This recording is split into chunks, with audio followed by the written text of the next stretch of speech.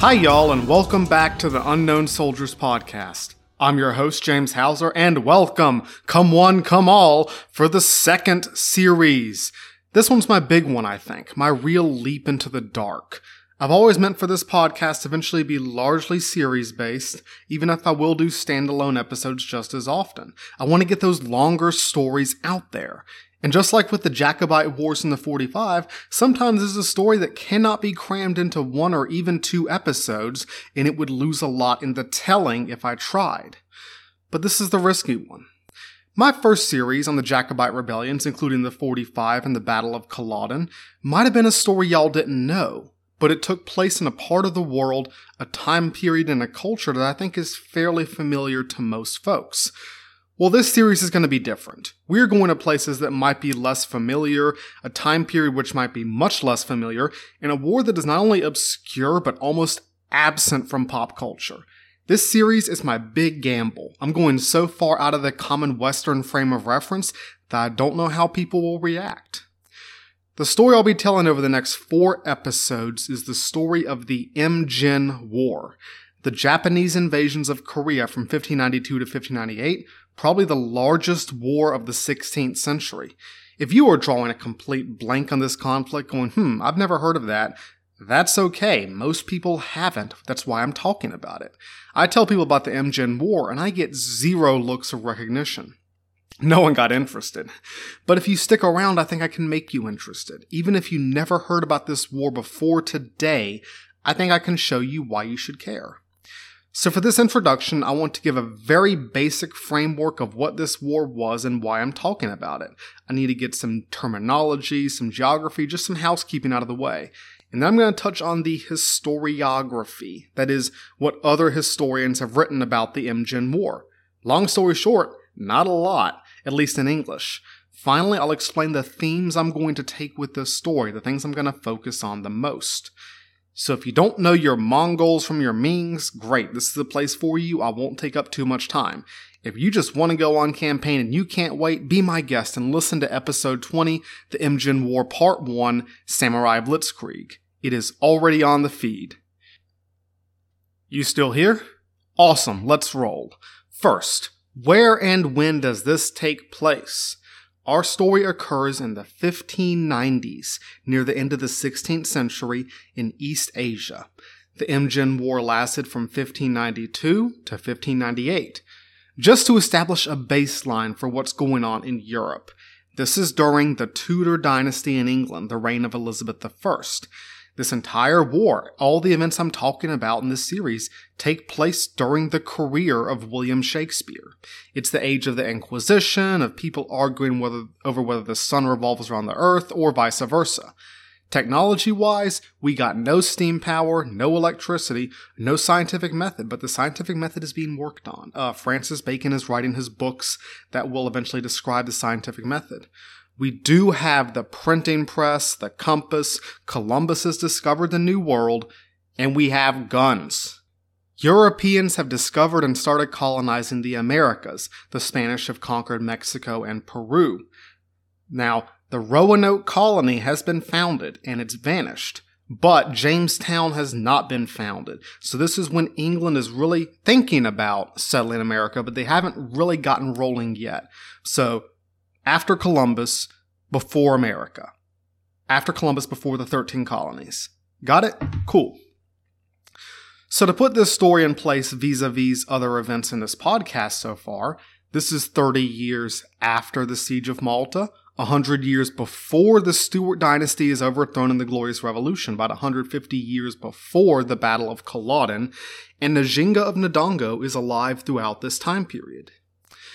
Now, people in Europe and East Asia know of each other's existence. They've met. European ships are arriving in China and Japan, but they don't really know much about each other. The Europeans are still relative newcomers, and the Chinese aren't going over to Europe.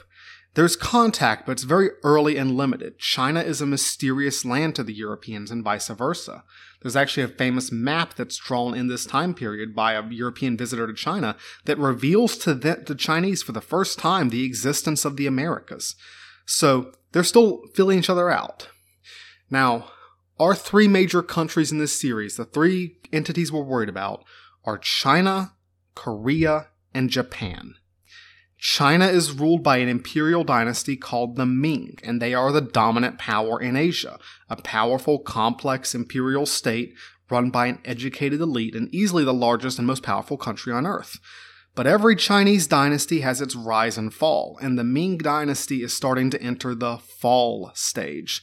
In this series, I will refer to China as the Chinese or just as the Ming.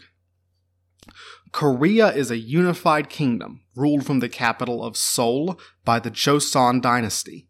Korea is a peaceful, quiet kingdom that mainly just guards its borders and minds its own business, and has something of a big brother, little brother relationship with China, like a close alliance. Korea is also in a bit of a scientific and cultural golden age when this series begins. And then there's Japan. This is a time period referred to as the Age of War, the Sengoku Jidai in Japan, a period of generations-long internal conflict between powerful samurai warlords fighting for supremacy.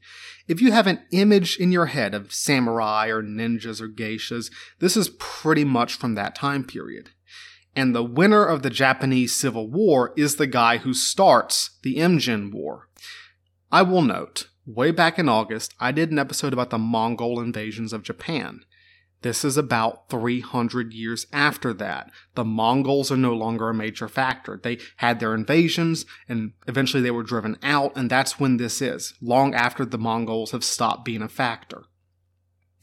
So none of these countries are remotely similar to their present-day versions. China isn't communist, it's an empire that functions on ancient tradition and religious beliefs. Korea isn't divided by a war zone, it's a peaceful, united kingdom. Japan isn't a functioning democracy, but a militarized warrior state dominated by samurai chieftains, where the emperor is basically just a figurehead. I'm barely even going to mention the emperor of Japan at all in this series, because he just doesn't play much of a role because nobody cares what he thinks. Now for warfare. The Imjin War happens in that time period when cannons and muskets are starting to become a big force in warfare. That transition period I talked about way back in October, from mustangs to muskets. So people in this conflict are using cannons, muskets, mortars, bombs, rockets, you name it. But they're also still fighting with lots of spears, swords, bows, and arrows. Ships are shooting each other one minute, then ramming and boarding and fighting hand to hand with clubs and swords the next. The Japanese wait till their musketmen have shot all their rounds, then charge ahead with spears and katanas. The wild coexistence of medieval and modern weaponry is going to be a constant in this story, just like it was in the Siege of Malta or the Wars of Njinga in Angola. So what is the Imjin War? So I'm going to give you guys a very quick summary of what I'm going to tell you in the next 4 episodes. Spoiler alert, I'm going to tell you everything that's going to happen. So, the Japanese samurai civil wars ended when one warlord, Toyotomi Hideyoshi, fought his way to the top of the heap. Hideyoshi somehow got it into his head that he could conquer China and prepared a massive army to invade Korea as step 1. This surprise attack on the peaceful, unsuspecting kingdom of Korea occurred in 1592, beginning what we call the Imjin War. The Chinese intervened to rescue Korea, so those are your two sides, Japan on one side, China and Korea on the other. The initial period of the war lasted from 1592 to 1593. The Japanese invaded deep into Korea and nearly destroyed it, but were stopped by Chinese and Korean resistance. After the Japanese admitted defeat, the two sides declared a truce and began peace talks, which lasted from 1593 to 1597. When the peace talks broke down, the Japanese launched a second invasion in 1597, but this one failed as well. After Hideyoshi died, the Japanese evacuated Korea, leaving behind a devastated and ruined country. So yeah, that's a very bland description of what I'm going to tell you 4 episodes of, but you get my point. That's a very broad overview of what happens, bereft of all that fun detail I like to throw in. But here's the thing. The Imjin War was an amazing conflict. It was marked by incredible courage and equally incredible brutality. I once said that people went hard in the 16th century. I think that was like my little tagline for the Siege of Malta episode. And this conflict proves that in spades. No one went harder than the unknown soldiers of the Imjin War. This was the 16th century's single largest and most destructive conflict anywhere. So those are the events that I will cover over the next 4 episodes. Now, I'm going to break down how this series is going to go for you. I will have 4 main episodes, same as the last series. And same as the last series, the first episode, episode 20, is going to be a little bit longer than my normal episodes because I got to cram all that early setup context stuff in there. Consider it a mega episode. But these 4 main episodes, episodes 20 through 23, will cover the narrative of the war. And I will wrap it all up with episode 23 and tell you all about why the heck this war matters. You should care, and I'm going to tell you why. And as I do with my series, I will include supplemental short rounds, bonus short rounds to provide more detail, some of which I will release on Fridays. These will include 1 short round about the Japanese military and 1 about the Chinese military. Finally, I'll finish up the series in the first week of March with a couple of loose ends or include stuff I didn't have time to fit, like another short round. So that's what I'll be talking about. Now that that's established, we need to clear some stuff up. First, why is it called the Imjin War? The Imjin War is referred to by a few different names. You won't always see it called the Imjin War in texts. The Japanese refer to it by regnal-era names or just as Hideyoshi's invasions of Korea.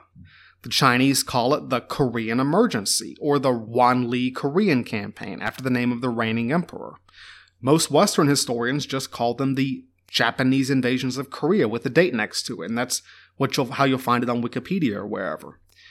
But the Koreans call this conflict the Imjin Disturbance, or the Imjin War, because it began in the year 1592, which is the year of Imjin, the year of the water dragon. So basically the War of 1592. I chose the Imjin War because it's just the best name by far. Plus, imagine the title of that episode. Episode 20, The Japanese Invasions of Korea Part 1, Samurai Blitzkrieg. That is a heckin' oof of a title. No need to thank me for not doing that. Also, throughout this series, I use some words that sacrifice accuracy for clarity. For one thing, Korea did not call itself Korea in 1592. The country was called Choson after its ruling dynasty. They would refer to themselves as the Kingdom of the Choson or Kingdom of Choson. So I'm technically wrong every time I call it Korea throughout this series, but I'm telling this story for Western audiences, and I'm going to be a little bit inaccurate so it's easier for people to follow along. Same thing, the Choson capital city of Hanseong is known today as Seoul, the capital of South Korea. I will call this city Seoul throughout the series, again just a teensy bit inaccurate. I will also refer to the 3 warring sides as Chinese, Japanese, and Korean, even if that isn't always the most accurate word I could use, and I will also just sometimes call the Chinese the Ming. I also tend to refer to the Japanese army as a samurai army when it was more complicated than that, but we'll find out all about that. I'm just calling them a samurai army to help keep you guys in the mood. Then there is geography. Once again, guys, this is a series. I will have hand-drawn maps of the Imjin War for you. One map will be of East Asia in the 1590s, and one will be a close-up of Korea itself where all the action is going to take place. These are homemade maps with all the important places on them that I drew just for you. If I mention a place in my podcast, it is going to be on the map. So if you need to, go ahead and take a look. Unless you're driving, in which case, please don't. And finally, all my sources will be in one big old source post on my website, and this spans the entire series. That's where you can find everything. So speaking of those sources, I need to do a quick discussion on the books and resources I used for this series, the historiography of the Imjin War. As a reminder, historiography is the body of historical work on a particular subject, the history of the history almost.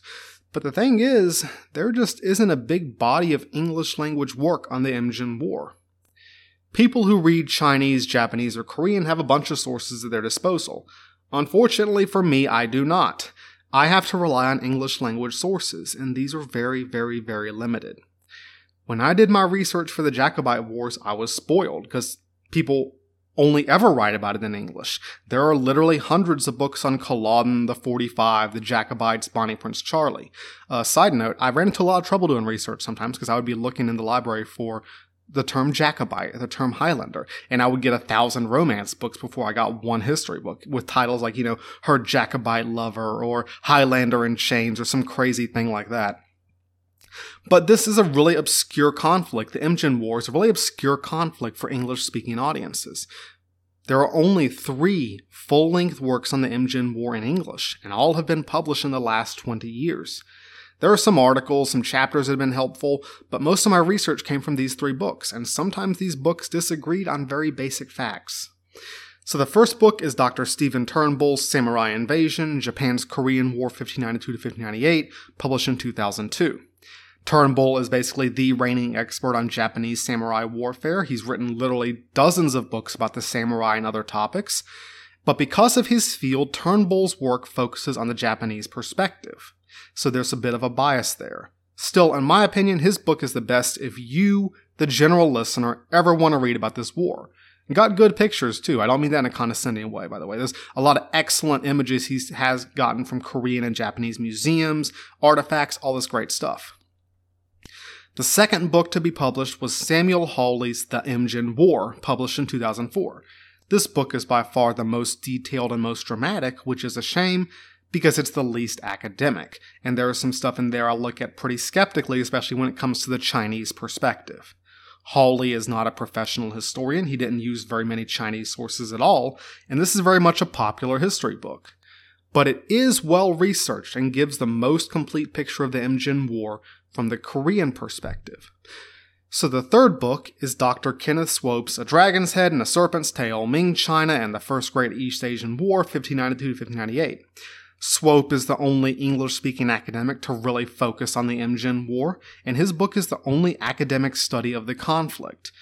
Unlike the other 2, Swope tends to argue that Ming China was a much more advanced military and government than people think. And Dr. Swope's specialty is the military history of Ming China, so I tend to believe him. But I think Swope has a little pro-Ming bias in his work, especially in some of his battle and campaign descriptions. So you see what I mean? There is no perfect history book on the Imjin War. I have done my best from these 3 full-length works and the articles, pamphlets, and sources I dredged up. I read each of these books like 3 times. Everything I'm about to tell you is accurate to the best of my knowledge. This was a tough one to research, but that's one of the things I think it's so important to talk about. Finally, I'm going to talk about my themes for this series, what I'm trying to accomplish, what I'm trying to get across. First off, this is a different kind of war than the Jacobite Wars, or really any of the wars I've discussed so far. The Imjin War was a massive conflict, like I've said, probably the largest conflict of the 16th century, a complex struggle involving 3 large Asian countries. Compared to the 45, on just a basic scale, there are a lot of sieges and a lot of naval battles in this war when there weren't that many in the 45. But the Imjin War is also different because of its sheer brutality, and I'm going to try and bring that across as best I can without giving you nightmares. Some of the stuff that happened in this war still shocks me. This is a much bloodier series than the Jacobite Wars, and that was pretty darn bloody. But this was just how things were in the 16th century. People went hard in all the best and all the worst ways. This is a different moral world than the one we live in today. War with different rules and very few limits. The absolute cruelty of this war will be a constant running theme in this series. But while that might feel completely different from the modern world, from anything we're familiar with, it's not really. Because my other major theme is the common humanity in this story. Let me explain. I chose the Jacobite Wars as my first series because of its closeness to stuff we're already familiar with. And I chose the Imjin War as my second series because of the opposite, because of its unfamiliarity. I'm challenging myself and I'm trying to challenge you. Can I give you a reason to care about something you might never have heard of until today? Can you see past the unfamiliar places and names, the weird time period and different culture of the people in this war, and see the human experience beneath it? This conflict happened in a world very different from 21st century America, but not that different. These are still people doing people things, no matter what language they speak or clothes they wear, where they were born, or what religions or traditions they believe. People doing people things. And that's just history all over the world. They're different, but they're not that different. The experiences that all these people had, Chinese, Japanese, and Korean in the Imjin War. We can connect with them. We can understand and empathize with them.